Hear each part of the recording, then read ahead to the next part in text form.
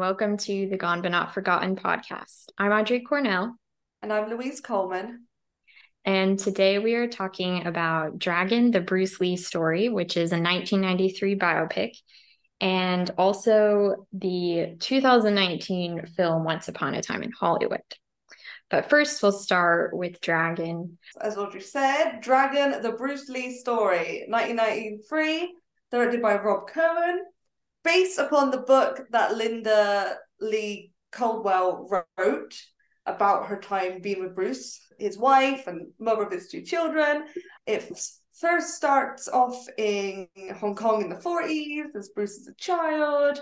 We don't spend too much time there because then before it, the big plot happens of he moves to America. That's the main basis of the film, where it's about his move to America. It is majority about Linda and Bruce's relationship, which I thought was quite nice. And then I literally wrote it down, I think it's in the last 50 minutes when we get into his work on the Green Hornet and his Hong Kong films. And that's essentially the film. Not a lot happens. Yeah, right? And it's 2 hours. This is about Bruce Lee. Yeah, it's bizarre. Yeah. Did you want to run us off the cast list? Sure. This has a very random cast. For me, I was surprised. Yeah, I agree. There's some pretty big names and quite small roles. But we have Jason Scott Lee, who plays Bruce. This is like his first lead role. Okay. And he was not a martial artist prior. He was a dancer. He trained for the role and did a good job. Trained with one of Bruce's students. And then we have Lauren Holly, who plays Linda Lee. And then Robert Wagner plays... No. Yeah, boo. Boo. Thankfully, he wasn't in it that much. No. But he plays like a stand-in for producer William Dozier, who was the producer of the Green Hornet and also got Bruce's career started in Hollywood. And Nancy Kwan plays... Queen. Yeah, she plays the owner of the restaurant that Bruce works in when he first comes to America. That's about it for main-ish cast. Yes. Yeah. We've got stand-ins for Jesse Glover. We've got little Brandon and Shannon Lee. The actual Shannon Lee, she was like a singer at the party, which is cool. I love that. I guess we could start. This is even like before the film, like in the movie. But so as we know, Brandon was considered for the role of Bruce. Do you want to talk about that? Oh my God. So like when you told me that in the Bruce and Brandon podcast, I was like shook. I was like, what? Okay. And then I watched the film and I was like, oh my God, that would have been the worst casting decision of all time. Yeah. So happy they didn't do it. I did read something interesting as well. They were actually happy that Brandon wasn't a part of it because they would have had to make him accentuate his Chinese features. Oh, okay. Essentially putting him in yellowface. Do you know what I mean? That would be weird. I think that's a very, like, I'm glad we didn't have to see that. That's very good. But then also on like a moral standpoint. Yeah. No, the mind space you'd have to be in to be playing your dad, seducing your real life mum and having sex with her. Like, yeah, that's some Freud stuff. That's best. Like I understand now because that's like the main plot of the film is like his and Linda's relationship. I think if it had been more about his movies or like his fighting and stuff, then I'd probably be like, oh dang, that would have been cool to see. But yeah.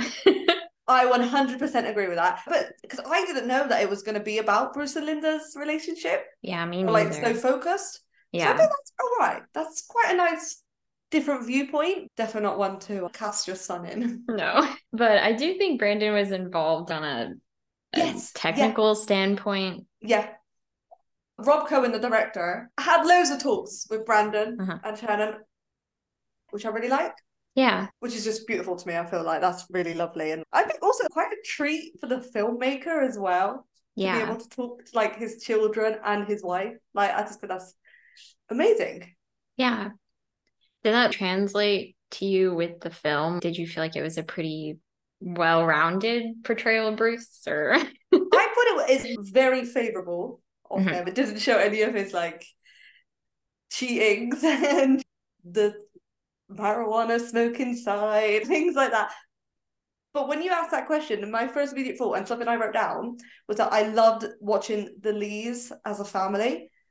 Yeah. I thought those scenes were beautiful. And so maybe that transpired really well because he knew them.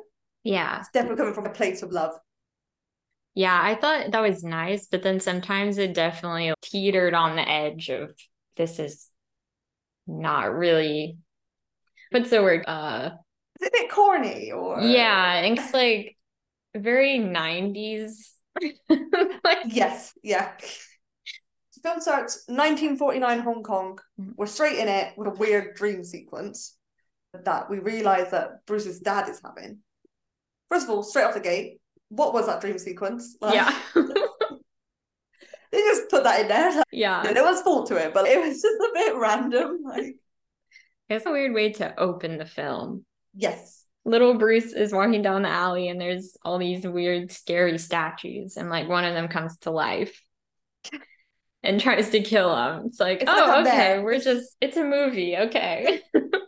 So it reveals that it's actually his dad having a dream, and then Bruce's dad goes and wakes up little Bruce who's in his bed. Oh my god, he's so cute.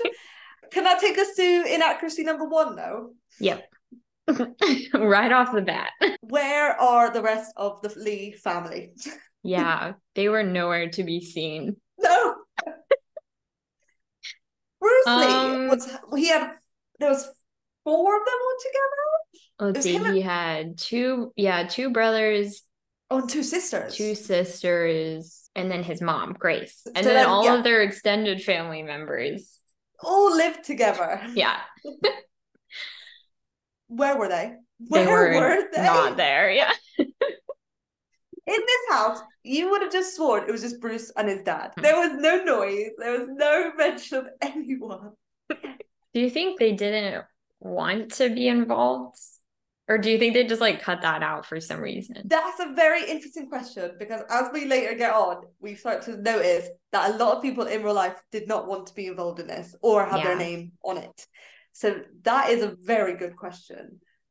But I also feel like that was such a missed opportunity, is like showing how his dynamics with his family members impacted how he was when he got older, and like how he never changed as a person. He was always the same person even as a little kid. But obviously his childhood did not matter in this film. Like, no, it gets 10 minutes of screen time, if that.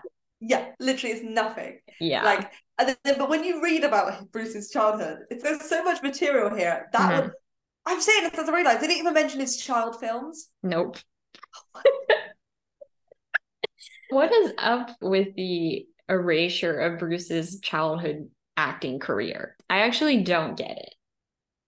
Why would you cut out something that was actually like a really big deal? He was pretty famous in Hong Kong as a kid. Yeah. And him wanting to be an actor was against his father's wishes too. Yeah.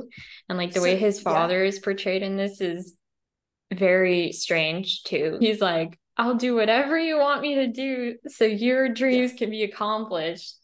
Yeah. I don't know. That was strange. Yeah. See, I thought that they portrayed him not in a good way, but so stereotypically of how like parents are portrayed in these biopics, that they like don't like their child. And like when he sends him off to America, they have an argument about it. Mm-hmm. He does give him money and stuff. But I saw that as like it's just such a typical like way to be like, there's conflict there. You know what I mean? That is never explored though. But yeah, I have no words. I'm sorry. Well, the money thing, like his dad gave him $100 and was just like, go to America. In the film, he gives him at least like $1,000. It's just like this box of money. I know this is a movie, but it just seems so harmful to me to portray this relationship that was like very complex and affected Bruce for his entire life. It's just like these two scenes of his dad just being a character. Yes, 100% agree. Yeah. But that would then get into him being a child actor, and the film doesn't have time for that. No. So yeah, we jumped to 1958 or something. Yeah. So yeah, we literally just skipped 10 years. No mention of Bruce being in a gang and bullying people and being a problem. And yes. Changing schools. Literally being like his role has created more problems for kids. They want to be like him. Like it's just so much. But no, we're at Swanky New Dance now. Yep. So they include like the cha-cha stuff, which I thought was hilarious. Yeah, same. I was shocked. I'm not gonna lie. That's a tick. I liked it. Like, yeah, I thought that was cool. People don't really know. I didn't know that about him until I read the biography. So I kind of respect that. Yeah. But Bruce, unfortunately, is not cha-chaing, which okay, whatever. Even. But there's all these annoying British soldiers or sailors or something. Sailors, yeah. And they're coming in to ruin the fun. Luckily, though, Bruce shows up and he's kicking butt. Right away, we know, okay, this is going to be a Bruce Lee movie style, not really like a biopic style. Yes. Which I was honestly in for, but they don't deliver on that, like the whole film. There's not a lot of fight scenes, basically. No. Like, so they should have either just done that or just didn't. I'm actually a bit in shock at what you said. That is actually perfectly. Yeah, it is like a Bruce Lee film. And it worked for me, especially in this scene. I thought this fight scene was really cool, and like how he was jumping on the table and eating the pastry. He was playing like dancing with the sailors as well. Like, and he like rips his shirt. Yeah. I was like, they had to get that in, didn't they? They had to. His shirtless leg. Yeah. Oh, and he's making the cat noises as well. Oh, yeah. Something I wrote was like, this needed to be either way sillier and like way over the top, or just be a more historical film. It was in this weird sort of middle ground, so it didn't really succeed on either aspect. Yeah, it was in the it just didn't. I think they wanted to mesh it together and it just didn't work. Mm-hmm. Yeah, and I think if it had been directed by someone who knew how martial arts films and Hong Kong films are made, it just felt like a TV movie, which is not necessarily a bad thing, but I don't know, it didn't work for this story. Not for a Bruce Lee story. Like no. So that's about it for that first. We get our first fight scene. It's like a first introduction to like how Bruce was very defensive of his country and himself. Like he didn't like to be made fun of. Yeah. But it is funny that it's shown. This is the only time he's really shown fighting people in his growing up life, when in reality he would just provoke people. Yes. He'd start it. Bless him. We love him, but he would start it a lot. He really did. I don't know. We are already like getting into is it hagiography? Is that the right word? Oh, what do you mean? Like where they want to show him as being like perfect, and I've never heard that term. What? Okay. Hand off. Very admiring of someone, or being better than they really were. Oh, okay. Yeah, that's basically this film. Yeah, 100%. But yeah, now he has to go to America because he's been a bad boy. A bad boy. But first his father explains this curse that's on their family, which was true, but essentially like Bruce was the second born son, but their first son died very small. And so I guess in Chinese culture, it's like a tradition to pretend that your second born son is a girl to keep the demons or these evil spirits away. Yeah. Keep that in mind because it is a recurring theme throughout this film. Yes. Yeah. But basically, this is the reasoning why Bruce has to go to America, which was strange. They didn't even show him docking. We just cut to him on the boat. Yeah. Can I just say, that was inaccuracy number 2. There's way more than that already, but all of his family were there to say goodbye to him. Mm-hmm. His brother Peter was distraught at him going. They didn't show that. No. Like even Bruce didn't he was very No. upset about going. Yes.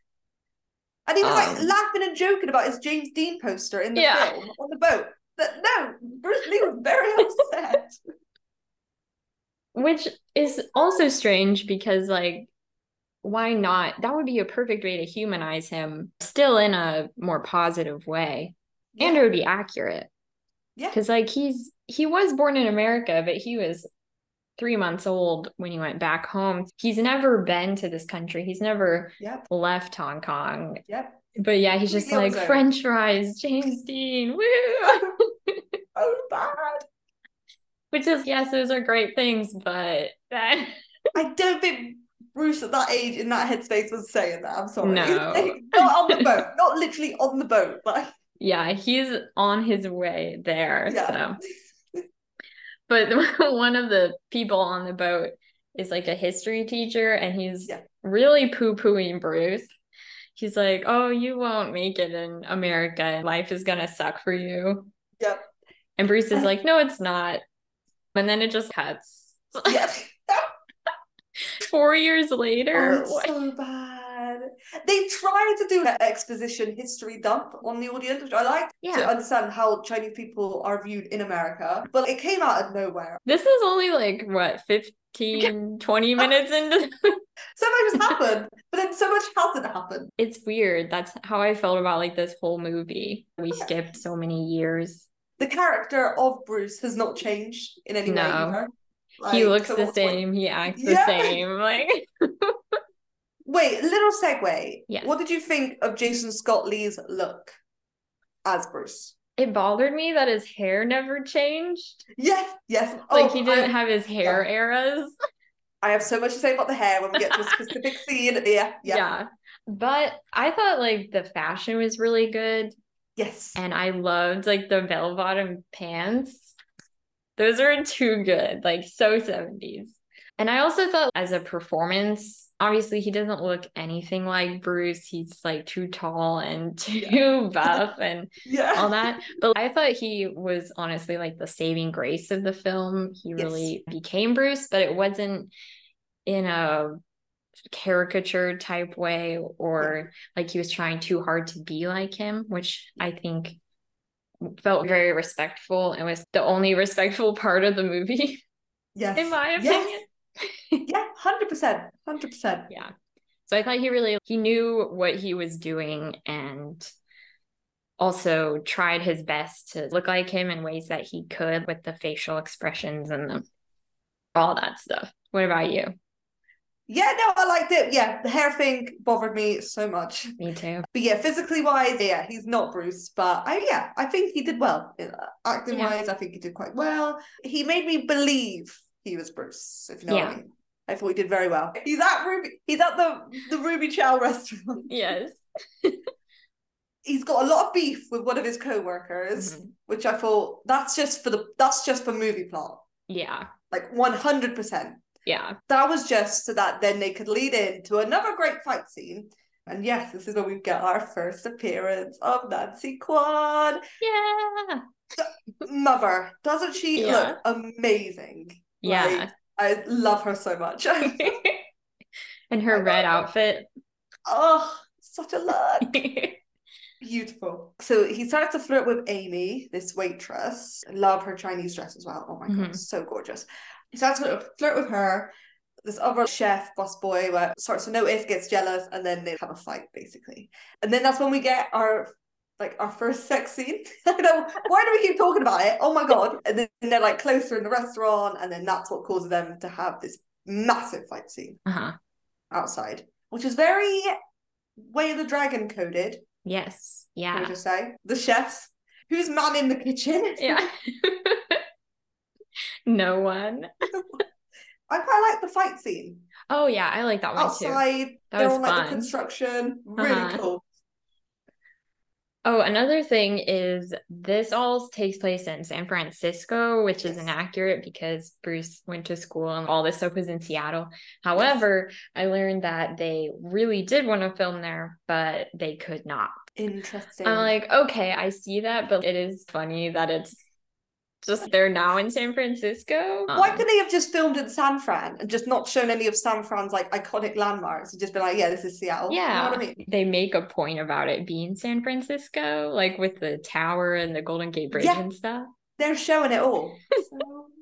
Just lie, okay? You're in Hollywood. Like plus like Seattle is so ingrained in I feel like Bruce's legacy and like his college life and Is he married in Seattle? Yep. But there is a reason for it, although I don't think it's like a valid enough excuse per se. But put that in there. No, I love that. Thank you. You're low-key defended the film. I love it. Yeah. I'm trying to give them a break when I can. But yeah, so then we learned that like Bruce likes reading because he reads Hemingway, so he's very smart. Him in bed, shirtless, in his tighty whitey underwear, with his glasses reading. Like, his ass is reading, guys. He is reading.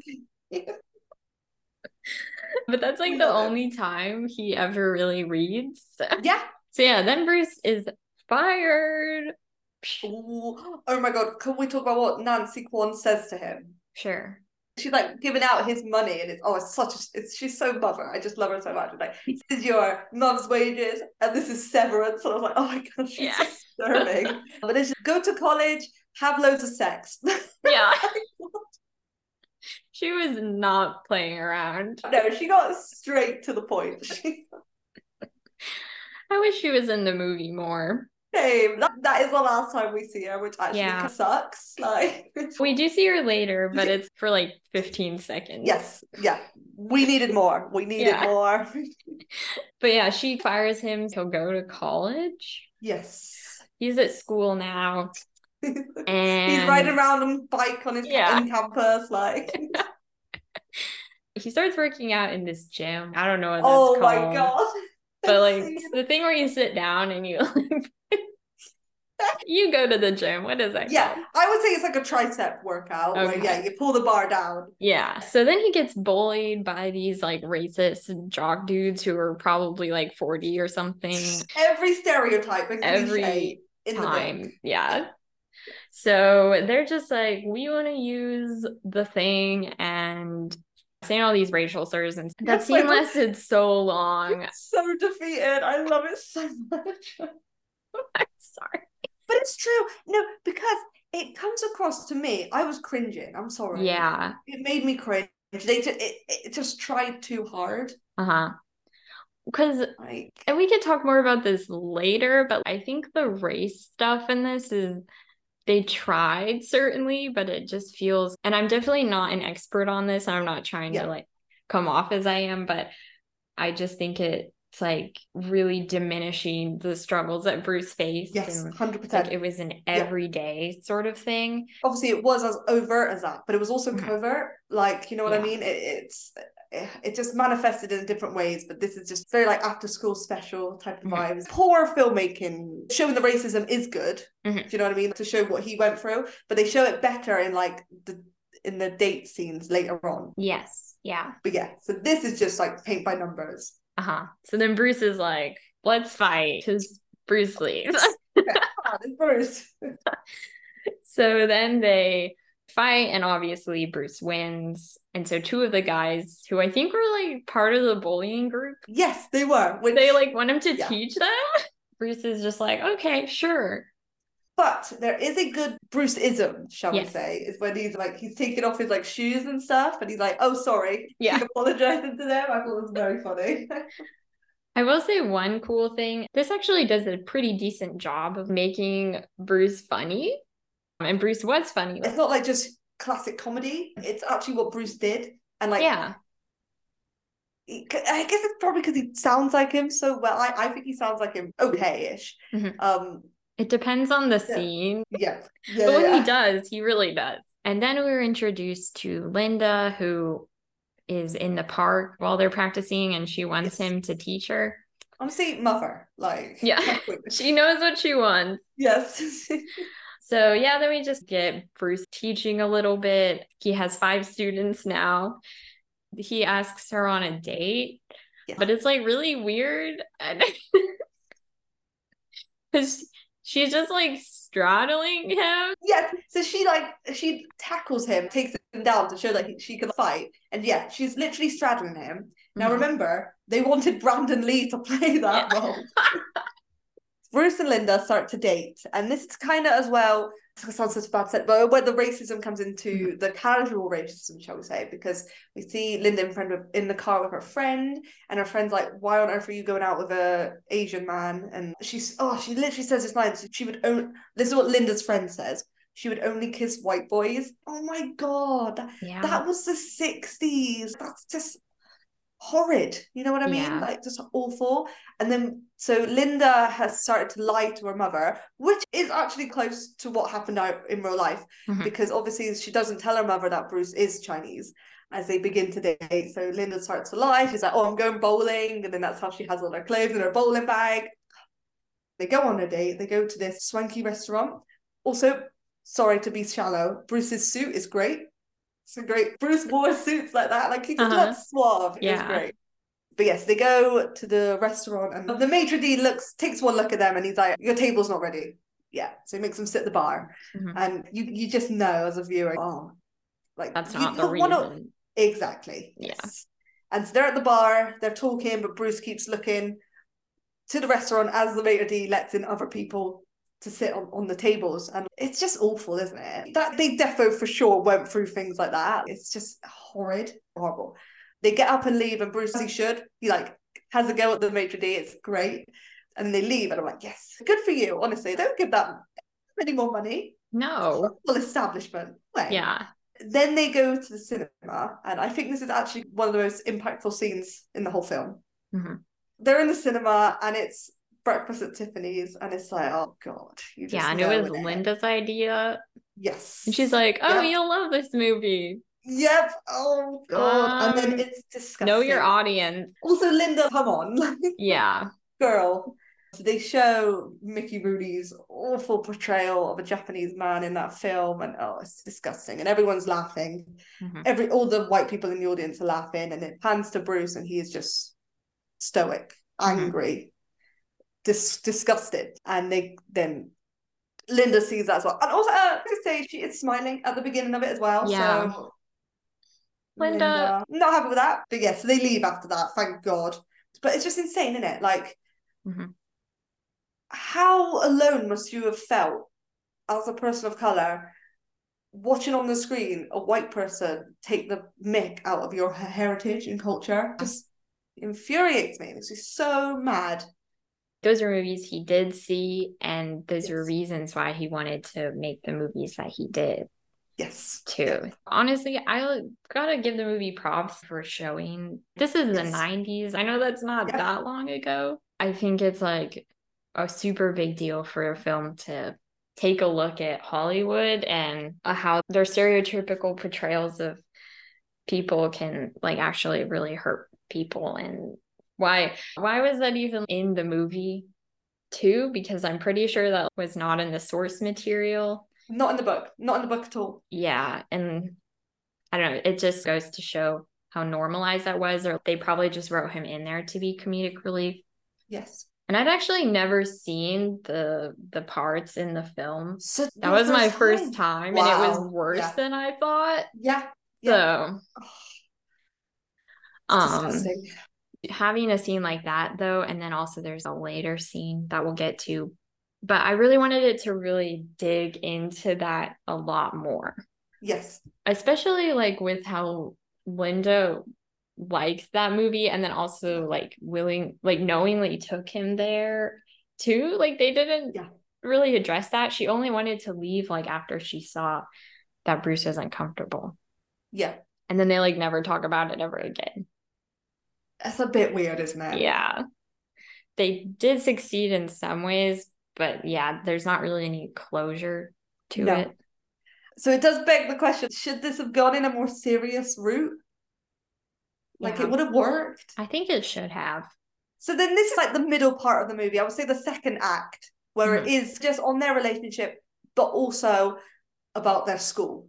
I think that, I mean, like, well, it's kind of Bruce's school. You know what I mean? But they treat it like... Yes, right? They frame it. They're like, they did it together. Yeah, which isn't really true. No. I'm not trying to like be mean to Linda. I just Same. definitely felt like she was like really inserting herself into this story. Yeah. No, yeah, 100% agree. Yeah. Not to say she wasn't supportive, but I do feel like it's so much about their relationship and it's not so much about Bruce. If you're gonna do that, don't call it the Bruce Lee story. You know what I mean? Yeah. I really like the Bruce and Linda stuff, but then make it just about that. Make it a romance film just about that. You know what I mean? Interracial marriages weren't legal then. That would make a great plot for a film. Mm-hmm. You know what I mean? So it's just a bit odd. Then all the other stuff is rush at the end. Yes. Yeah. So rushed. So basically, they open this school, which is so funny. I thought they were going to have a makeover montage, but they just went from the decrepit building to the school. Loads of people in the school. Yeah, and there's like 40,000 people there already. Because they had flyers. Linda was like, "Oh, I made us flyers." Ridiculous. Like, thanks a lot, Linda. Yeah. Thanks for your flyers. I was going to say, I can't think about the true timeline. I'm just trying to think.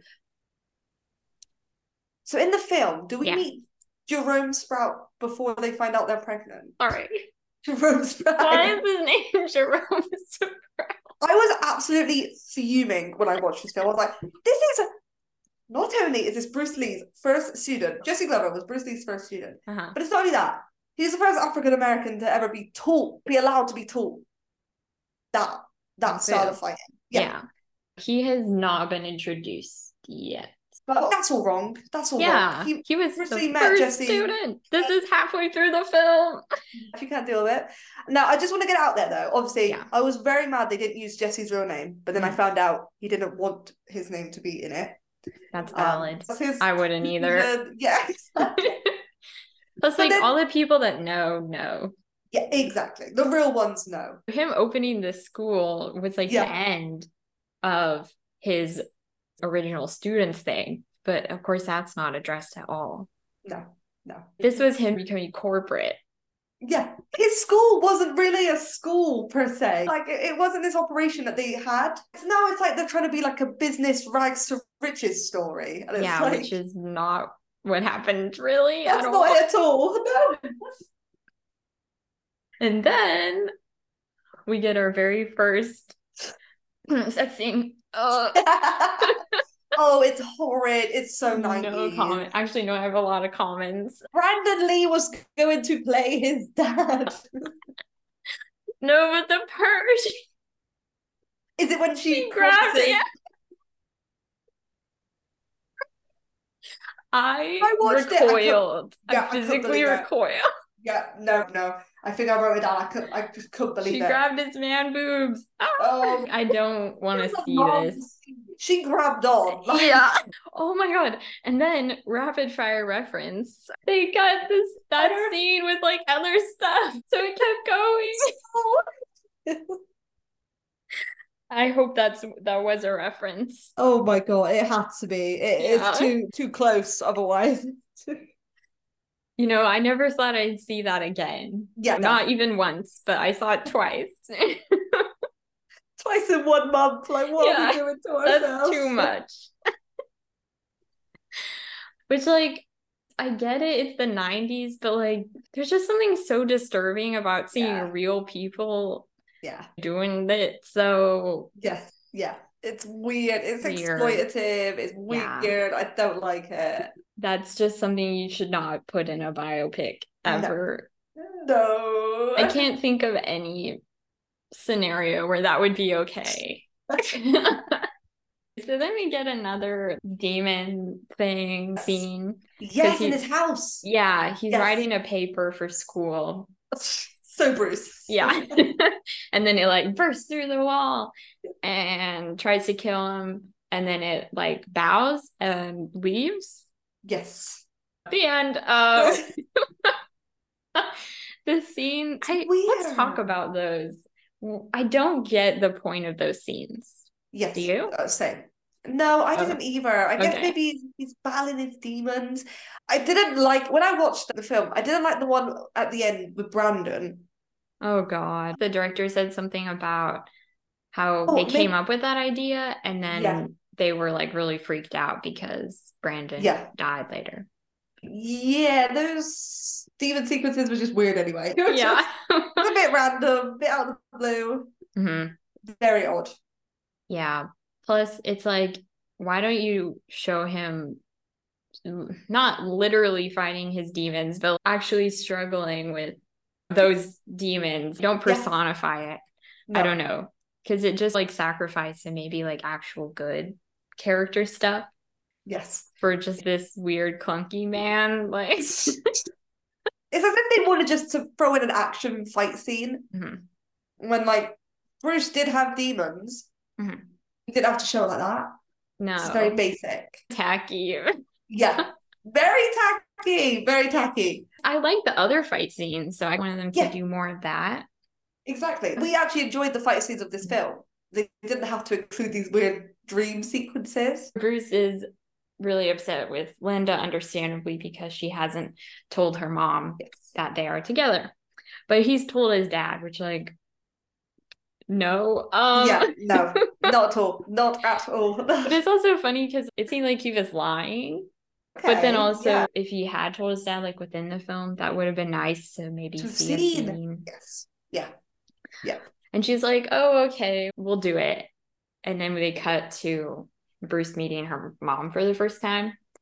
To me, this is like better than some of the other scenes having to do Yes. with the Yeah. prejudice against Bruce, because her mom is like, well, you only get married to have kids, or it's Yep. just like, Yep. okay.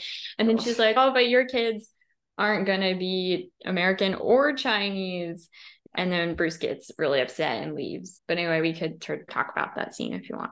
Yeah. Yeah. Yeah. It's a powerful scene. Vivian Emery in real life was like, yeah, you can portray me being horrible because that's what I was actually like, which I Wow. respect.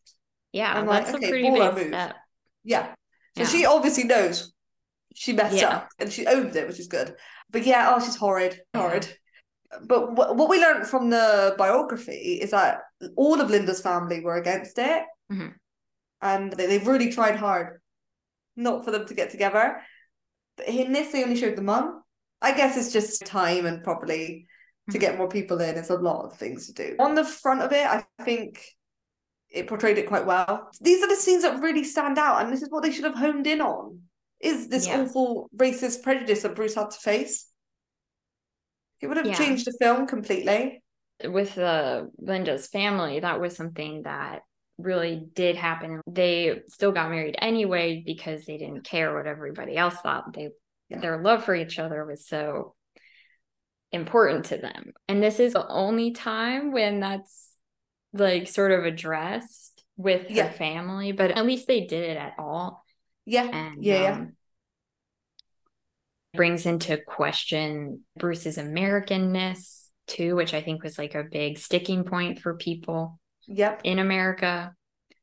Especially Like, because in that scene, Bruce says that he's American, and her mom like retorts by saying, "Oh, you were just born here." Like, I thought like that showed a lot more of maybe the systemic racism side of things. And also it seemed too, she really believed that what she was saying was right and she was doing it for the better of their would-be children and Linda, which is how a lot of prejudiced people feel too. They're like, I'm yeah, doing it for for the the better. kids. Yeah, Yeah. think of the children. Oh, That aren't God. even born yet. Awful, isn't it? Oh my Yeah. God. Oh. But then they get married and we see Nancy Kwan for the last time and he returns the money she loaned. Yes, and then he's like, "I'm going to a wedding." Yeah. And it's like, yes. So we don't actually see the wedding. Nope. They just drive off in a car and now it is 1964. Magically. Okay. But yeah, then we get the school in Oakland, which was Yes. real. Yep. Is this when Jerome appears? This is when Jerome comes into it. I'm sorry. I blacked out until Jerome came in. Yeah. Like Introduce oh my God. him, Jerome please. Sprout. Jerome Sprout, played by Sterling Mason Jr. What was his acting choices during this film? Because I don't know. he was doing the most. Like, yeah. He had a fedora on as well. That we just need to picture that. Like, he was like swaggering on. And It's just funny. Like. So this movie is all about racism, but then it's ironically Jerome is very much a stereotypical Black sidekick kind of character. Yeah, such a caricature. Yeah. That's gross. Anyway, it's completely missed its mark. Really, really bad. So yeah, you're so right, because in every other scene now with Jerome, I feel like I have to say his whole name. Yeah, I think you do. All the scenes that Jerome Sprout appears in, he is his sidekick. And in real life, like, Jesse Glover was such a huge help to Bruce. He was his biggest support. He was his first student. It marked down the importance of Jesse Glover. Like, it's just insane that they just replaced him with just a silly, really awfully racist version. Yeah. Especially because this movie's version of him doesn't do anything, really. Yeah, does he fight? No. He serves zero purpose. Really bad. So it's just like, why did they put him in there at all if they were just gonna disrespect a real person that much? So they opened the school in Oakland. Yes. And he's like, hey, are you guys accepting students? So but we never actually see him fighting, which is funny. But I do love his intro, though. It was striking. Yeah. I'll give him that. Kind of a new person, because, one thought I had was like, it really bothers me that no other person really outside of Linda was in this film. Like, no friends or literally anyone that would add like a different sort of dynamic. Yeah, I'm thinking about, like, Ip Man is barely in it. He's only in it at the beginning, and literally you wouldn't have known in the funeral. Yes. Yeah. Like Dan in a Soto, no mention of him, nothing. It's ridiculous. It really is. I'm sorry. It's just, how are you going to do that, portray that, and not put these key players in? So a lot of these men in real life, they really did help Bruce. And then for them just to be just extras in the class, it's rubbish. Exactly. And so I don't know like how involved Linda was in like writing the script, but I do feel like she definitely prioritized her character over anybody else, which I did not really like. And also just made it kind of boring. Like, that's only really like one aspect of the story. Exactly. But if you're going to do that, just focus on that aspect then. Exactly. Yeah. Show their lives. They were struggling for money and stuff like that. Didn't show any of that. But we don't even really see him like teaching or growing himself as a martial artist. Yep. Which was very odd. Basically his whole thing was like evolving. But then he gets in trouble because he has violated the Chinese code by teaching non-Asians martial arts. And this is a weird scene. They're gonna, like he has, I think it's basically just a stand-in for the fight that he had with Wong Jack Man. But instead it's like this random guy who is like a different name. and he like the place they're in as well is it's like this grey slabs of like concrete. And it's like a battle arena. It's like, they just did this in real life. They just did this in a room. You know what I mean? Like, it wasn't. It was like a warehouse. I think it was even like Bruce's school. Yeah. But here they have this whole sort of arena, like warehouse set with these sort of elder guys in like black robes. It was so dramatic. Jerome Sprout is there. He goes with Bruce. He's like the hype man, trainer kind of guy. So yes, now he has to prove that he's a good fighter. I don't know. The motivations weren't made clear, but basically he and this guy fight. It's a good fight. It's like very extra, but good choreography. Good choreography, and it was actually people like his opponent was like someone that could fight. There was actually like a sense of danger there, a little bit. but like also at this point in the film, it actually lost me. I was a bit like, oh yeah, for sure. You got fatigued in a way. Yeah. And at first I'm like looking at the clock and I'm thinking, what? How are we here in the story? Yeah. Like we need more time. Yeah, it's like we're only halfway through, but also we're already halfway through. Yeah. Right? I did vibe with this scene because it was another exaggeration. I think for me, it showed the backlash that he faced because of his rejection of traditional systems.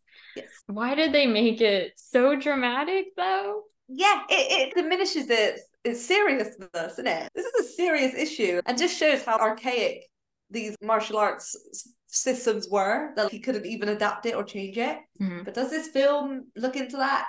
No. It honestly does not care about his martial arts work, which is so weird to me. It's like, Bruce Lee. What? Come on. Okay, this is where the film lost me.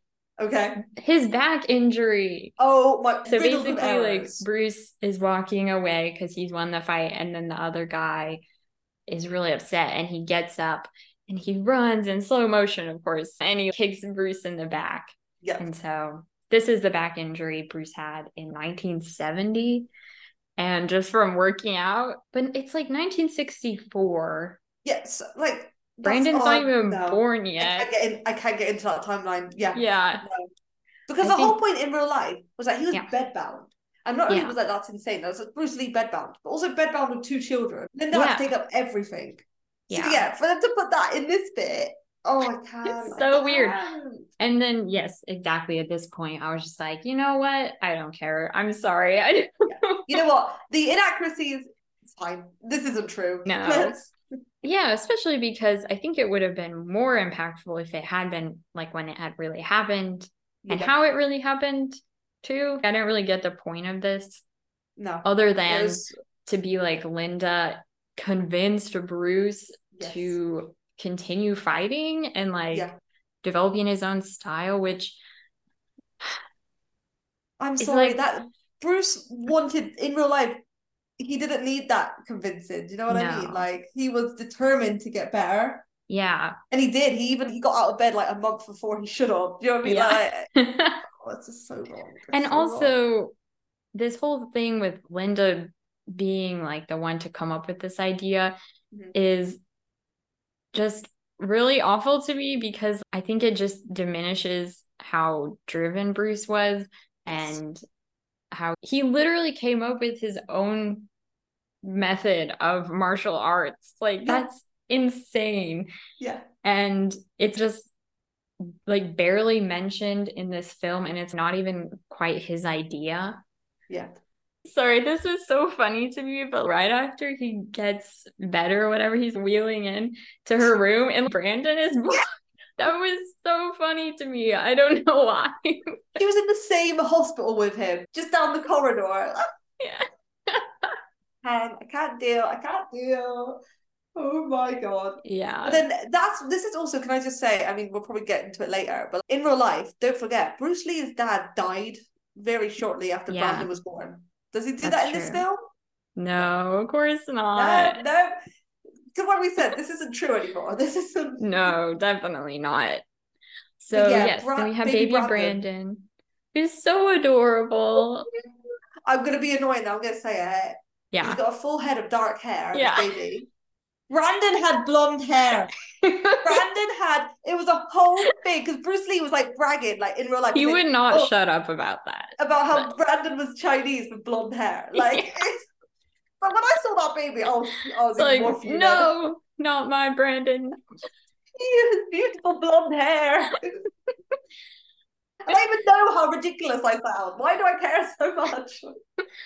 I think it's because Bruce said that all the time. Yeah, exactly. Like whenever he could.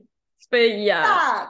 It's so funny to have seen that Bruce in that film say that as well. Like, him bragging to the nurses. You know what I mean? Oh my God, I just can't. Linda's mom comes to visit them. I think an okay scene. Yeah, she hadn't spoken to them since, which is not true. Accurate either. Yeah. But at least she seems to be opening up to the pot. Like, they're married, they have a kid. Come on. And Bruce is so charming. She's so warm to him. Yeah. Can I actually add something? Yeah. Maybe Mandela effect, but I thought that in real life, Bruce and Linda got married after they found out they were pregnant. Yeah. Yeah, so that's once again something. Yeah, okay, cool. I'm not going crazy. It's not me, it's the film. No. Okay, thank you. This timeline with Brandon's birth is so messed up. Like, I can't even describe it, but let's see. Yeah, so then she like sees little Brandon and I guess she likes them all now, but she's not really in the film anymore. No, that's like it. Which is so funny. We go backwards in a realistic timeline with the Long Beach karate tournament, which this happened before Brandon was born and by at least a year. I feel like I'm losing my sanity here. Yeah, this like sense of reality was out the window. I was so confused watching this movie. Yeah. How could they have got it so wrong? It's all there. It's all public fact. Exactly. Bruce is like explaining how he hates like traditional styles of martial arts, which was very accurate, but like he's getting booed so extremely and they're like, prove it. And then what do you know?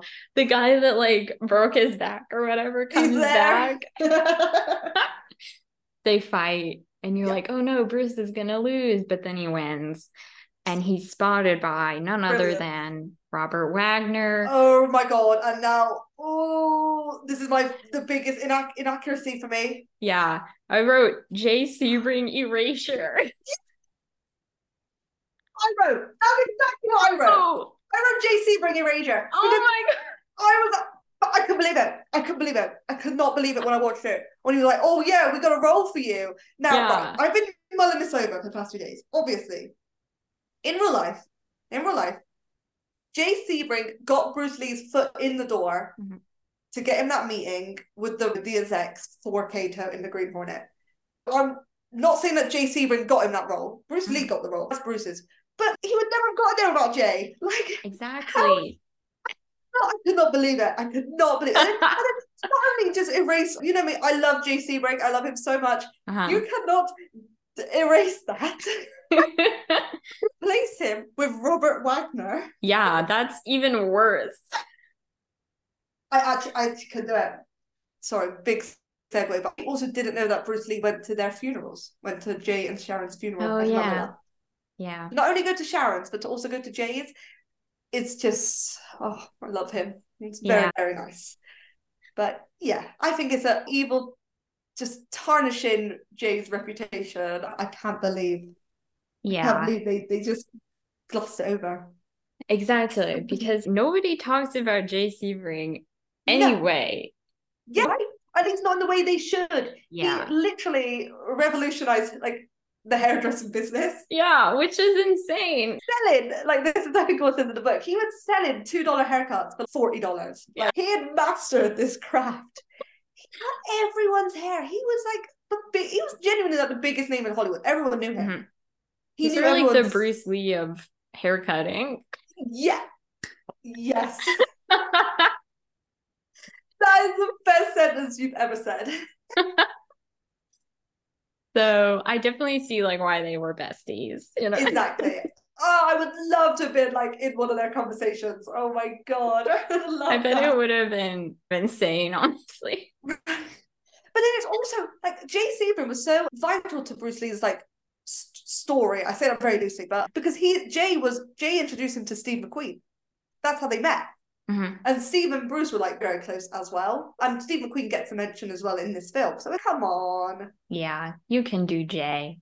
Exactly. It was like a jump scare in a way when Robert Wagner said that. It really was. Robert Wagner's, what's his character's name? It's not William Dozier. Yeah. It's Bill. Okay, Bill, I'll just call him Bill. So he definitely gets the glamour treatment in this film in the sense that his character is like Bruce's bestie in the Hollywood system, which is just like producers are never like that. Those guys were ruthless. And I know they don't have to, like, I think Dozier really was on Bruce's side for the most part. But anyway, I just thought that was weird how he's just like, hey, be in my my show, and then they just cut to them filming. And it was not that easy as well. It was nowhere close to that. Bruce had to work so hard to get this role and also have anything to do in this show. Yeah.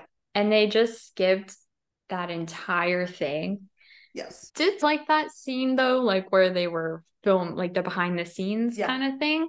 Yeah. I'm the same. I love a recreation. So he doesn't do what the director wants him to do, which accurate Bruce portrayal. Bruce. So good. So instead he like beats up all the guys instead of what was he supposed to do? Go down the stairs and untie the Green Hornet. But this is very interesting. I don't know. So in that scene, he does all that and he kicks the light with his feet and stuff. Yeah. You know, he did that exact thing in Marlowe, in his Marlowe cameo. Yeah. I don't think Kato did that. No. Was that a reference? Do you think? But surely they should have just recreated like a Green Hornet scene. Why did they have to do the Marlowe scene? Yeah, because I don't even think it was like the first episode, the real first episode. No, that's definitely not the first episode of the Green Hornet. I've seen that one, and no. Everybody is super impressed, but that's not what happened either. Like the whole thing with the Green Hornet was how Bruce had to learn how to fight for the camera. Yes, and so important. To slow down his moves. They couldn't. And that's how he became like the movie star. Yes, because he knew what he was doing. He learned so much from the Green Hornet. Yep. That he applied later on. Obviously, this movie does not care about his films, and I think it just all goes back to the point of like, why did they include them anyway? Exactly. If they're not going to do it, I'm sorry. It's really not that difficult. Like, you're recreating something that is out there in the public domain. You could watch an episode of Green Hornet and just recreate it. Like, something I didn't know until I read about it is that we have a Van Williams cameo. He's playing the director. Oh, I didn't catch that. I didn't notice either. That's cool. This is quite fun. I like that. Yeah. Nice. That's nice that they did get some people, like some real people in his life involved. We don't get any sort of substance from this whole Green Hornet thing, which is so strange. This is his first acting gig in several years. Yeah. And also different because he's introducing Kung Fu to American audiences. Exactly. Bruce Lee wanted to break out of the Asian stereotype of being silent, subservient to the white man or to whoever's in charge. And sadly, that is what Kato is. And so Bruce Lee was very much on board of, no, I want Kato to do this, I want him to do this, I want him to have his own like story. None of that. It's literally played as if it's like a one-time thing that like Bruce Lee just did. Mm-hmm. It's like, no, he fought for his role. Like, this is a huge deal, and they don't make it seem so at all. So it's like it was like offered to, this role of Kato was offered to him on a plate, and it wasn't. And now the Lees are like suddenly super rich because I don't know, they don't explain how. Because the Green Hornet definitely did not make him rich. Not at all. No. And Linda is pregnant again. They're at a party hosted by Robert Wagner, who then like just drops the bomb on them that the Green Hornet is canceled. But Bruce is like, oh, I don't have to worry because I have Kung Fu. And this movie reiterates the misconception that he came up with Kung Fu, which he did not, but whatever. So then we cut to, this movie freaking loves the hard cuts. They don't show anything like happening. They just cut to it having happened. But yeah, now Kung Fu's on the air. And we're like, oh, wah, wah, David Carradine got the part. And then they like show Bruce and Linda watching it, and like their faces are like they're just so shock. Disgusted. Yeah. As anyone would be. Like, true. I still can't get over that. Yeah. That casting. Insane. No, but literally it's like, why is it so good at certain like racist things that he dealt with? But then I feel like with the movie stuff, they really just shied away from it. Yeah, that's so true. They showed the racism he faced, but didn't show it from like the Hollywood producers. Yeah. Which is very odd. Expected, but still disappointing. Yeah. And I think that kind of comes back to with what we were talking about with Kung Fu. Like, to me, it wasn't that apparent of like how important it really would have been for him to have gotten this role. Like, it was not made clear that David Carradine getting the part was actually really horrible and very regressive. And then right after they watched the show, Bruce gets a phone call that his father died. It's actually poetic that his dad died after his firstborn son gave birth to a firstborn son in her life. That's some weird fate stuff. Yeah. Like, Bruce returns to Hong Kong for the funeral. Also, yes, none of his family members have to get that. Still no there. Family. He talks to Yip Man about this demon that he's fighting, and I was like, oh yeah, the demon. I forgot about there's so much happening. And he says something about how he has to kill it or it'll kill him or something, right? Mm-hmm. Yes. Very dramatic. It is a bit. He's going to return to the United States. Yeah. And these dudes are like running toward the boat, and what is it called? It's the door's closing basically. On a boat. Yeah, and they jump over it. And I thought they were going to be bad guys or something, but they're just producers, and they want Bruce to be in their movie, which is hilarious. Laughing as you say this is so funny. And then I guess Bruce accepted because we cut straight to the filming of The Big Boss, and it's now 1970. Yes. The set recreation I thought was really good. Yes, loved it. Yeah, because also you just knew immediately as well. Do you know what I mean? I got a bit like, oh my god, yeah, I've seen this film. I know this bit. Yeah. Yeah. But the brother or something of the guy that hurt Bruce's back comes to beat him up on set. Weird and then fight scene. Yeah. A fake Lo Wei is like, hey, this isn't in the script. I actually loved it. Which I thought was a great addition, but also these two are fighting for maybe 5 to 10 minutes and nobody's doing anything. They just keep filming. I was really taken aback by it. I was like, what the fuck? They don't make it clear at all if it's happening within the film or if it's just this random guy. But also, it is a random guy. There's 29 minutes left and they're only starting his film career. So can we just also think about that? We're an hour and a half into a 2-hour film and we haven't even touched his Hong Kong films. And then he like returns to where he's staying in Thailand. They're filming there. And he opens the fridge and there's like a baby. And it's like, what? Oh, his family is there. Okay. So I did like the Lee moment and they were all hugging. It's very cute. I think Bruce is Shannon and Linda has Brandon and they're kissing and it's so sweet. Very sweet. Yeah.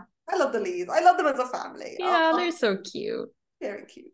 So then we get a little like boating montage. Yeah. But like Linda's upset or something. I'm just like, girls, stop. Like she's always upset. Yeah. Sorry. She was just really bothering me in this movie. Whiny. Very whiny. Linda was not like that. No, Linda was headstrong. Yes. And then there's a premiere of The Big Boss. Yes. Which initially it ends and there's just like total silence. Yes. Oh my god, it's just so far from the truth. It's insane. It literally, on a filmic standpoint, I did like the man crying and then just like that realization. But yeah, no, it would have just been as fine to show what actually happened. And that was them erupting straight away into thunderous applause. Like it was just totally silent. And then this one guy starts clapping and then everybody like joins in, like they have to clap or something. It's like, why did they pause it like that? No, that's so weird. And like even Bruce Linda like getting up to go. And I don't know, it's just so dumb. Maybe this is a redundant point because we know about his life. But we all know The Big Boss was a big success. So why do we need that little tension? Do you know what I mean? Yeah, like it almost wasn't. Yeah. Yeah.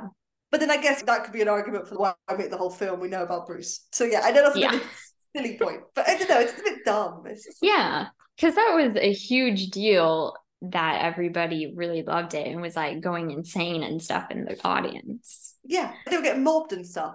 And Yeah, they do, but they like do it at was the end, but it takes a while. right. Oh, it's just silly. Bruce and Linda get separated. Oh, that was I like rolled my eyes. Yeah, that was stupid. Oh. But then remember, this is like there's like 20 minutes left, so there's not even they're not going to delve into that. Which is I think their life in Hong Kong was so interesting because he had this massive fame, and Linda felt isolated and stuff. She's in a foreign country, just with the kids. It's hot, it's humid. That's such an interesting story. But does this film go into that? Not that I would want it to, but I want a separate film going into that. You know what I mean? Don't show them drifting apart, but you're not going to do anything about it. Yeah. Because it just came off so cliche.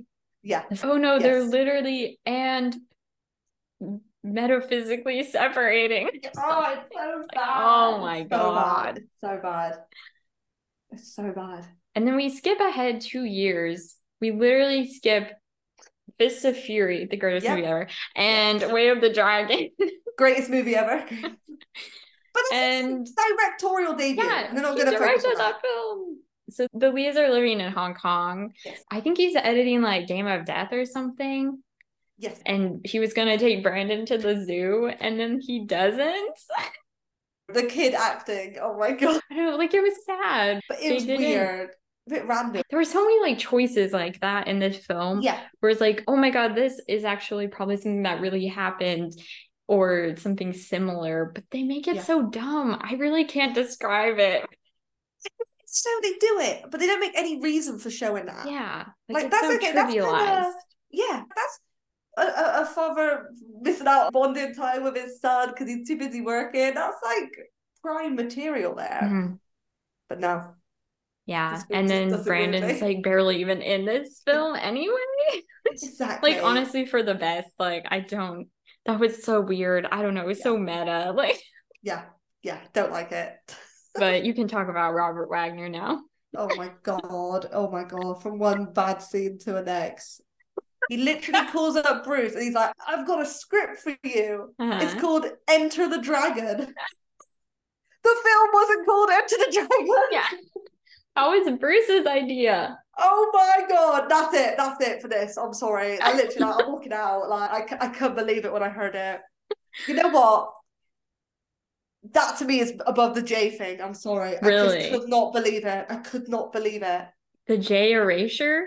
Only because everyone knows that Bruce Lee fought so hard to get that as the title. And this guy just says, oh yeah, this is the name of the film. Yeah, that's true. Can't do it. Robert Wagner, stop taking credit for other people's ideas. I really hope this doesn't sound like pretentious or stuck up. But like it's clearly for audiences that like don't know Bruce Lee. Like they only know his films or like they only know Enter the Dragon. They don't know the reason. Like and that's fine. But you don't need to dumb it down. You actually could have had a better scene where it's like Bruce is like, actually, I want to call it. And it's like, oh, it's just so bad. It's so bad. I can't believe it. I don't know. Maybe it's tied to the J stuff. I think I was just so done at that point. Yeah. It's like stop being inaccurate. Yeah. It's almost over. I think this is something we talk about with all the biopics, but I genuinely don't get the draw of just blatant lying. Yeah. Like I get that they want it to be maybe not super specific for people that don't know the subject, but draw the line somewhere. Yeah. Like they don't, like I get why they wouldn't want to include Jay Sebring, as much as that hurts. Like people don't know Jay Sebring. Yes. But I think some of the bigger things, it is very questionable. Yeah. I think someone on Letterboxd said something that I thought encapsulated this film perfectly. And they were like, the story is like if you heard someone telling what they thought was like the story of Bruce Lee's life, and then you tried to explain it to somebody else. Or something like that, where it's just through the grapevine kind of thing. There's the whisper game in it. That's exactly what this film is. Yeah. No one was, I was going to say, no one was asked or no one was like, but then I realized he actually spoke to the Lees. Yeah. Not on that front. Which is weirder. Oh, but I would love to know what he talked about with them. The director. I would love to. Yes, yeah. What did they say? Rob Cohen had a different view on Bruce, but then he spoke to Brandon and it changed his view or something. Let me find it. To me, I think Brandon was like way more honest and direct about his father. And no offense to Linda and Shannon, but I think they're definitely more in the idolizing thing. And so I think exactly Brandon just cut straight to the facts. I think that's perfectly put. From what I've heard Brandon say about Bruce. He didn't really mince words. He was still very respectful, but no, like honestly, I think it's very good that he did have these talks with the Lees. But yeah, okay, great. Yeah, that makes you see Bruce as a person, but you still got to get the facts right as well. Just the timeline stuff, I think, stands out the most. So inaccurate. Yeah. So then we get another scene. I think this was like simultaneously the best scene and like the cringiest scene. So Linda's and Bruce are arguing because Linda's upset that Bruce... I know the scene, yeah. I was thinking, what could it be? Oh, yeah. She's mad that he's always working and not spending time with his family, which is very valid. And then Bruce's argument is that he doesn't want to go back to America because they treated him terribly and he's doing well in Hong Kong and he likes the movie studies making and all that stuff. I don't know what to feel about this scene. What did you think? I was just going to say it's the personification of shouting equals good acting. Yeah. Because Jason Scott Lee is just shouting. I think he needed like some direction to kind of insane. I think like the blocking was really weird too. But it's just like his face was going red. Like he was like really getting himself in a state. No, yeah, but like the technique as well, it just didn't look like a good scene at all. No. They wanted that to be like the Oscar bait scene. He says one good line in it though, and I wrote it down. And he put, I wrote it in, so this is about America. So he says, yeah, it's for everybody. Yeah, for everybody white. You can't throw in such a raw line like that in such a rubbish scene. Like... Exactly. The reason I said it was the best scene is because it's the best idea of a scene. This is really probably how Bruce was and reacted. Like he did have a terrible temper and was very upset with the way he was treated in Hollywood. Plus, I also felt like it was a inserted thing of, I guess, the struggles they would face as an interracial couple. Like I totally get what they were trying to do with that. And Linda just does not understand what it's like. But I also feel like she would at this point in his career because she was there with him like when he was in Hollywood. They didn't show that. And also this is it's just a randomly there, this scene. This has never been hinted at before. When they're on their date at the beginning, which God feels like years ago now, you see the racism and just like move on. Yeah. Like, where have you been, Linda? Like all this time. But that's the filmmaker's problem, I feel like. To just put that there, just not randomly, but they don't expand on it. And they haven't expanded on it. No. But they forgot, oh wait, actually this is an important part of Bruce's life. Let's put this on at the end. It just comes out of nowhere. Yeah, the movie is basically over at this point. Don't introduce this now. Enter the Dragon was literally an insane set, and Bruce was having so many health problems and mental health issues. And it's just like, no, we're just gonna film the mirror scene. Oh, it's awful, isn't it? It's just surface level. It really is surface level. Yeah, that production was littered with issues. Bruce was like never on set. He like never showed up. Yeah, or he was always fighting someone. Exactly. But now here he is. He's just fine. He's watching the fight scene happen. Yeah. And then we get our last demon sequence. Oh my God, the weirdest which has aged horribly. It's so weird to watch this now. But basically, he gets taken by the demon thing, and it like starts hitting him against his own headstone. Oh, don't make me cringe. So ham-fisted or like on nose. On the nose. Yep. Oh my God. Awful, awful. Where And is the then, subtlety? Like, yeah. And so then now Brandon is there. They're like in this graveyard. yes, yeah, Brandon's like, Dad, Dad. And Bruce is like, Brandon. Oh, and I hated that so much. Yeah. And then the demon's like gonna go and kill Brandon. And so then Bruce has to beat him up. Just the bluntness that you're delivering these lines. Just what am I watching? Yeah. I don't. Yeah. At this point, I'm like, please, just let it end. Just be over. This is like maybe the most emotionally resonant scene, only because Brandon is dead, and that should not be the reason. No, that should be a poignant scene on its own. Yeah. But like, it's just not done well, is it? No. It's a horrible watch as well, and like obviously you know what's happened. Like this is the year he died. True. Like they probably should just cut it out. I think Linda wanted them to keep the scene in, like they were gonna cut it, and then she said no. I don't necessarily agree with, but I think I'm the same. I would have cut that. That's dark, isn't it? Yeah. Especially because Brandon is barely in this film. Yeah, and then they show him being scared and in distress. Remember, this is still kid Brandon. That's not a nice watch at all. No. But then, it just turns out it was a vision. Boo. Boo. And now he's like going up these steps to film some sort of scene. This just was like an extra little tidbit. I was laughing so hard at this. He turns around and looks at Linda and he's like, I forgot something. And she's like, wait, what? And then he says, I forgot to tell you I love you. She's like, you've never told me that before, but I always meant it. Oh, that was beautifully read, by the way. That's incredible. Oh no, wait, this is so funny though. Actually, I wrote down that I love you more each day, but I put that it was sweet. Oh. Only because I just like the romance. I love the Bruce and Linda scenes. That's like the only standout for me. But it's very like ham-fisted, isn't it? Like it's so bad. Like he's gonna die in the next scene.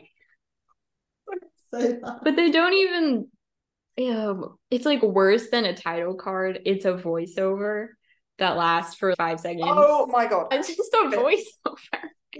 And she's like, Bruce was so impactful and he died because he was in a coma. The end. Okay, he was not in a coma. Not in a coma. He was with his mistress. Yeah. Girl, I don't get it. It was a whole court case as well. Yeah. End it there. No. Yeah, but don't give us all that spiel in the narration. Like, I just could not handle this film. I think I wrote it feels like a fan fiction. It does. Good one. A fan. We're fans, and we would write a better film than that. We would. Yeah, fiction is it's the key word. That is not there. That is fiction. That film. There's nothing true in that. I'm sorry. It's not even entertaining. That was the hard part for me. And it's just a huge disservice to Bruce. So one main thing I wrote was like, it had some good ideas, but definitely felt very surface level and didn't dig deep enough into Bruce's impact and individuality. I didn't hate watching it like in the moment, but I think talking about it really made me realize it's just so strange as a movie. And then especially if it's supposed to be about Bruce, it didn't feel like that. No, it didn't feel like it was telling his story. Yeah. What did you think? Overall thoughts, it's fine. It's fine if you don't know anything about Bruce. Yeah. I can't let past the inaccuracies. I just think biopics work really well when you just pick a certain thing. Mm-hmm. They could have had about his childhood, or they could have had Bruce and Linda before they went to Hong Kong, or they could have just had Hong Kong. It should have just picked one lane, and it just didn't. So I wish it did try and cram all of this stuff in, because like Bruce had such an amazing, wild, crazy life. Mm-hmm. So I just wish I didn't think they had to cram everything in. I say that they didn't even cram everything in. They missed out so much. It was very slow. It was so slow. I said I got lost in like the middle of it. I'm sorry, it just kind of lost me a bit. Also, I think if they were trying to go more stylized, then really commit to that. Yes. I think that's like my main takeaway is like commit to whatever it is you are trying to do, and then it will probably be better. Yes. It was just too inconsistent for me. Yeah. So we've gone from one portrayal of Bruce, and we're now going to go into actually what is probably a more common portrayal of Bruce. I think a lot more audience goers know this portrayal. There's a lot of backlash about it. I have many thoughts on it.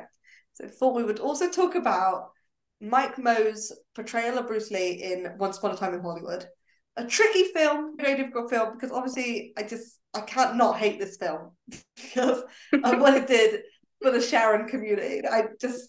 I will forever be grateful for this film, for giving us that ending and like showing us Sharon and everything like that.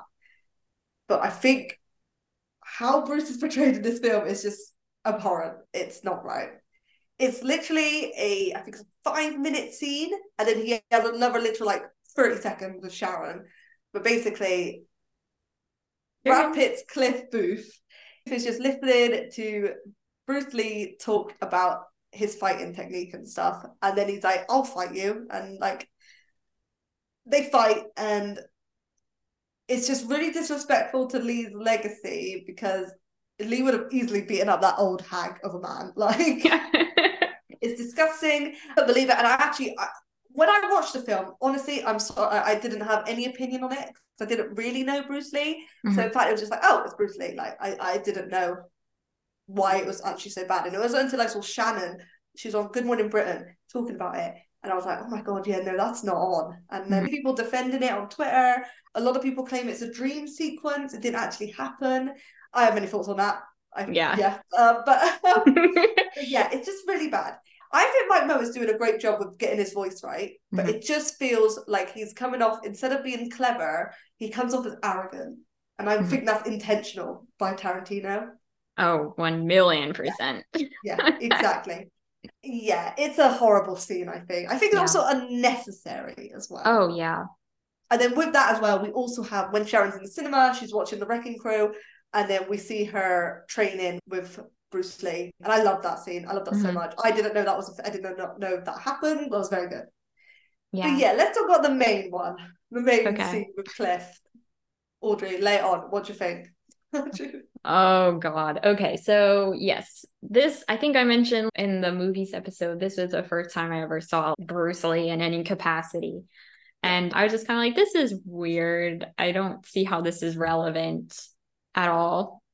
And it's really not, if I think about it. Like the whole thing is to prove that Cliff is good at fighting because he can beat up Bruce Lee, which is like, why did it have to be Bruce Lee of all people?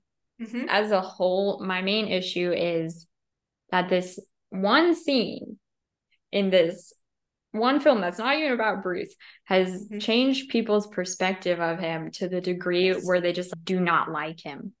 Yes. Or they do not respect him at all. Oh. And Tarantino has made no effort to hide the fact that he does not like Bruce. Yes. And after this movie came out, he was defending his choice to portray him in this way and just telling lies to defend this directorial and like writing choice. Yes. So I think it's one thing to put this in your movie, but then it's a totally another thing to like lash out at Bruce's family and his fans and his historians and say he was a sucky guy because he did X, Y, and Z that he took completely out of context too. I just don't understand though Tarantino's viewpoint. He literally gives the bride in Kill Bill an outfit that Bruce Lee wore. Does he like him or not? Do you know what I mean? I don't understand it. I don't think he does. But then, and then in Kill Bill as well, they use the Green Hornet music. So it's very weird. I don't understand it. I don't understand where he's coming from with it. And yeah, this is a dream thing that people keep going on about, that it's not real and stuff like that. But I think if you've got to defend it so like violently that no, this is a dream sequence, you didn't get it, I don't think you as a filmmaker put your point across right, if that makes sense. I think you should probably do that better. That should have been, everyone should have got that. You know what I mean? Yeah. And no one did. It's not just like a theory or whatever. No, yeah. Like, this is meant to be fact. That it's a dream. And it's like, no, I'm sorry. I think it's really like nasty to paint him like that. It's like a 2.5-hour film. You could have just taken that out. I'm sorry. Yeah, it wouldn't have made a difference. No. He's literally going out of his way to mock Bruce Lee. Yeah. And that just shows like how lame Tarantino is. I know Mike Moe had the voice down. I think he had the voice down perfectly. But I don't know. It's just the way he spoke. He was making fun of Bruce's style of speaking and how he was very philosophical. Yes. Yeah, it's kind of making a joke out of it. Yeah. And like, Bruce was so clever. Like, holier than thou. Also, if Bruce was like that, I think he earned it for how rubbish he was treated. You know what I mean? Like, true. He actually could do the things he said he could do. And he was not afraid to admit what he could not do. 100%. Because I think there's a whole part in the scene where he says he could kill Muhammad Ali. But in real life, he said, like, Ali would easily kill him, you know? Come on. It's actually infuriating. And he really liked Muhammad Ali as well. Like, he took a ton of inspiration from him. Yeah, yeah. I know, it's really tricky, because the more I say this, okay, yeah, it's clearly not real. But I just don't think it, I think it should come across that way straight away. But it's also so damaging that I can't not look at it like that. So damaging to Bruce, and to hear like how it's changed people. I can't argue with the dream stuff, because, okay, it was a dream. It still made him out to look bad. Yeah, it doesn't matter what the intention was. It's how people interpret it. Yes. That is like what's important. Well. There's also a bit as well when they actually start fighting. But there's a bit where Brad Pitt literally throws him into a car. And I was like, that's a little bit violent for me. That's excessive. Sorry. You want to know something worse though? Oh yeah. So apparently in the first draft of the script, Cliff was supposed to beat Bruce to near death, but then they changed it because Brad Pitt was friends with Brandon, and so he was like, I guess that was enough reason for him to be like, we'll keep the scene, but not to that extent. Oh my god. So, oh wow. Also, a lot of people have theorized that this Cliff character is an idealized version of Tarantino for himself. He's basically beating up Bruce Lee himself. The only reason he would put this in the film is to prove he's better than him or knows more than him or something. As a filmmaker, I think that just really comes through in watching the scene. Yeah. That's awful, isn't it? Yeah. God, that's so true. That's because he does always have his characters that are like him, especially when he plays them. So yeah, here that makes so much sense. Yeah, Cliff is an amalgamation of Tarantino. And so I think that just goes to show this is actually worse. Yeah. Like it was supposed to be a lot worse than it really was. Imagine that. They're like, he was going to show Bruce Lee get like tragically beaten up almost to near death. Yeah. I cannot even imagine that in my head. That's a good thing about Tarantino films. Is like he always kills like the bad guys, like he kills the Nazis, he kills that evil family, he kills the slave owners. Why would we need to see that? See Bruce Lee? Yeah. Like, what is he lumping them with them? I think more than anything, it's the fact that he defended this to the point of harassing Bruce's family is the issue for me. It is a movie, but I think it's him going out of his way basically to shit all over Bruce's legacy is really disgusting. I did watch some of his interviews, which was really awful and like torture, but I wanted to see what he had to say. And it is very much a generalization and just got to the point where he obviously did not have correct information, but he was using this misinformation as reason to hate Bruce. And I just think as someone who is supposed to know a lot about film history, he really just did not seem to grasp anything about Bruce and his films. I think it's scary. Like someone like him could have this much of an impact on people with this one scene to make them suddenly like disrespect Bruce Lee. Yeah. That's way too much power to someone. Yeah. It's okay if you don't like Bruce, but I think you need to respect him and what he did and like how much he means to people. Yes. He was not a saint because he's a real person. Yeah. But I don't think that's a reason to hate someone. Why does Tarantino have beef with a man that's literally been dead for ages? What are you doing? What are you doing? It's like how you mentioned with Kill Bill. Tarantino has taken so much inspiration / ripped off Bruce Lee films. Like, it's honestly very pathetic, I think, to take from someone and then turn around and slander them. Everyone else got a good edit in Once Upon a Time in Hollywood. Like Steve McQueen did, and he's in one scene, like the Mamas and Papas. Why didn't he extend that to Bruce? It's just so weird. Why do you think Bruce and his legacy have been tarnished so much recently? People like to like shit on him, innit? Like, I really don't know why. Maybe because people are starting to realize that evil's actually the best. Yeah. Can I also put out there, maybe it's racism? But why do you think? Why do you think it's happening again?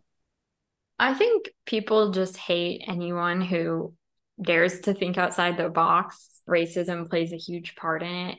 Like, if you want to hate him because he's like cocky and full of himself, there's so many white people that are like that, but everybody loves them. You know, like Tarantino, for example. Exactly. Yep.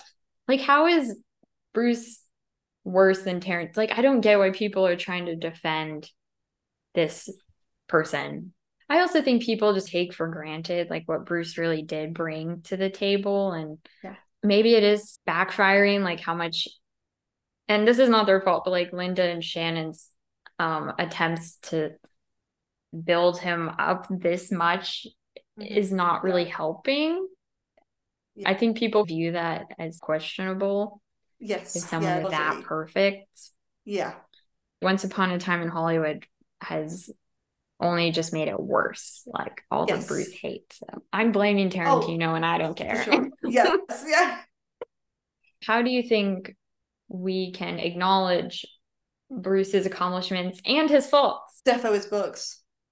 Because he wrote quite a lot of books. And I think people need, I know this is like asking a lot, but people need to read that. Yeah. Because you said you read one of his works and it was quite like insightful and stuff. Yeah. Honor him for how he was. And this is why I keep bringing it up, but like that biography was so good because it just showed us the real Bruce and told us about him and showed his bad side. We could still appreciate him knowing the bad. So I just think people need to start actually appreciating Bruce by giving him the time of day and stuff, listening to his words and reading his words and things like that. Don't be forming your opinions of what freaking Tarantino thinks. Yeah, no one should do that. No. What about you though? That's a really good question. What about you? Thank you. Watch his movies, learn about his history and how that impacted who he was as a person. And just understand that the 60s and 70s are a different time. Yeah. Oh, yeah. We should have standards for people now, but I think judging Bruce Lee through a lens of this time period is just hopeless. And also, he's not alive anymore. Do your research if you want. Like him if you want to. Do what you want with the information you have. Yes. Yeah. But yeah, I think it was interesting to see these two different portrayals of Bruce and like how one is very much like too positive and then the other is like too negative. Yes, they're completely on the opposite spectrum. Neither of them is really that good or that productive. No. I don't know if I want to see a Bruce Lee biopic though, like to be honest. I think I'm with you on that. I think the man that Bruce Lee was, we can see that in his films. Mm-hmm. I don't think we need a biopic of him. Yeah, I agree. Yeah. But any last thoughts like on all these episodes? I just want to say that I'm actually really upset that this is like the last episode. We literally said this in the last one, but I love Bruce and I love Brandon so much. I'm actually a bit upset to leave it now. Aww. Our next subject has some big boots to fill. Oh. Bless her. But... What about you, Audrey? Any closing thoughts? Yeah, I had a lot of fun with and nice to talk about people that were just kind of like brand new to me in a way. But yeah, I am sad to leave them behind. Especially on this bad movie. I don't know. I know, right? You have a lead balloon, isn't it? Yeah. But we'll always have their films. True. And that's what's important. Exactly. Thank you all for listening to this episode. We hope you enjoyed the fun times, the crazy times, the sad times. All the times. We did it all. And join me in a couple of weeks, and I will be discussing the biography of our next subject, who is Frances Farmer. So we've got 3 episodes lined up for that, so that should be fun. Definitely like watch Bruce and Brandon's films and probably steer clear from these depictions unless you're curious, but take them with a grain of salt. But anyway, we'll see you guys in a couple of weeks, and thanks again for listening. Thank you so much for listening to this episode of the Gone But Not Forgotten podcast. This episode was co-hosted and edited by me, Audrey Cornell, and co-hosted by Louise Coleman. The music was written by Nia D'Amelio. Gone But Not Forgotten is a part of the Trident Network. To learn more about our videos, live shows, and podcasts, please visit thetridentnetwork.com.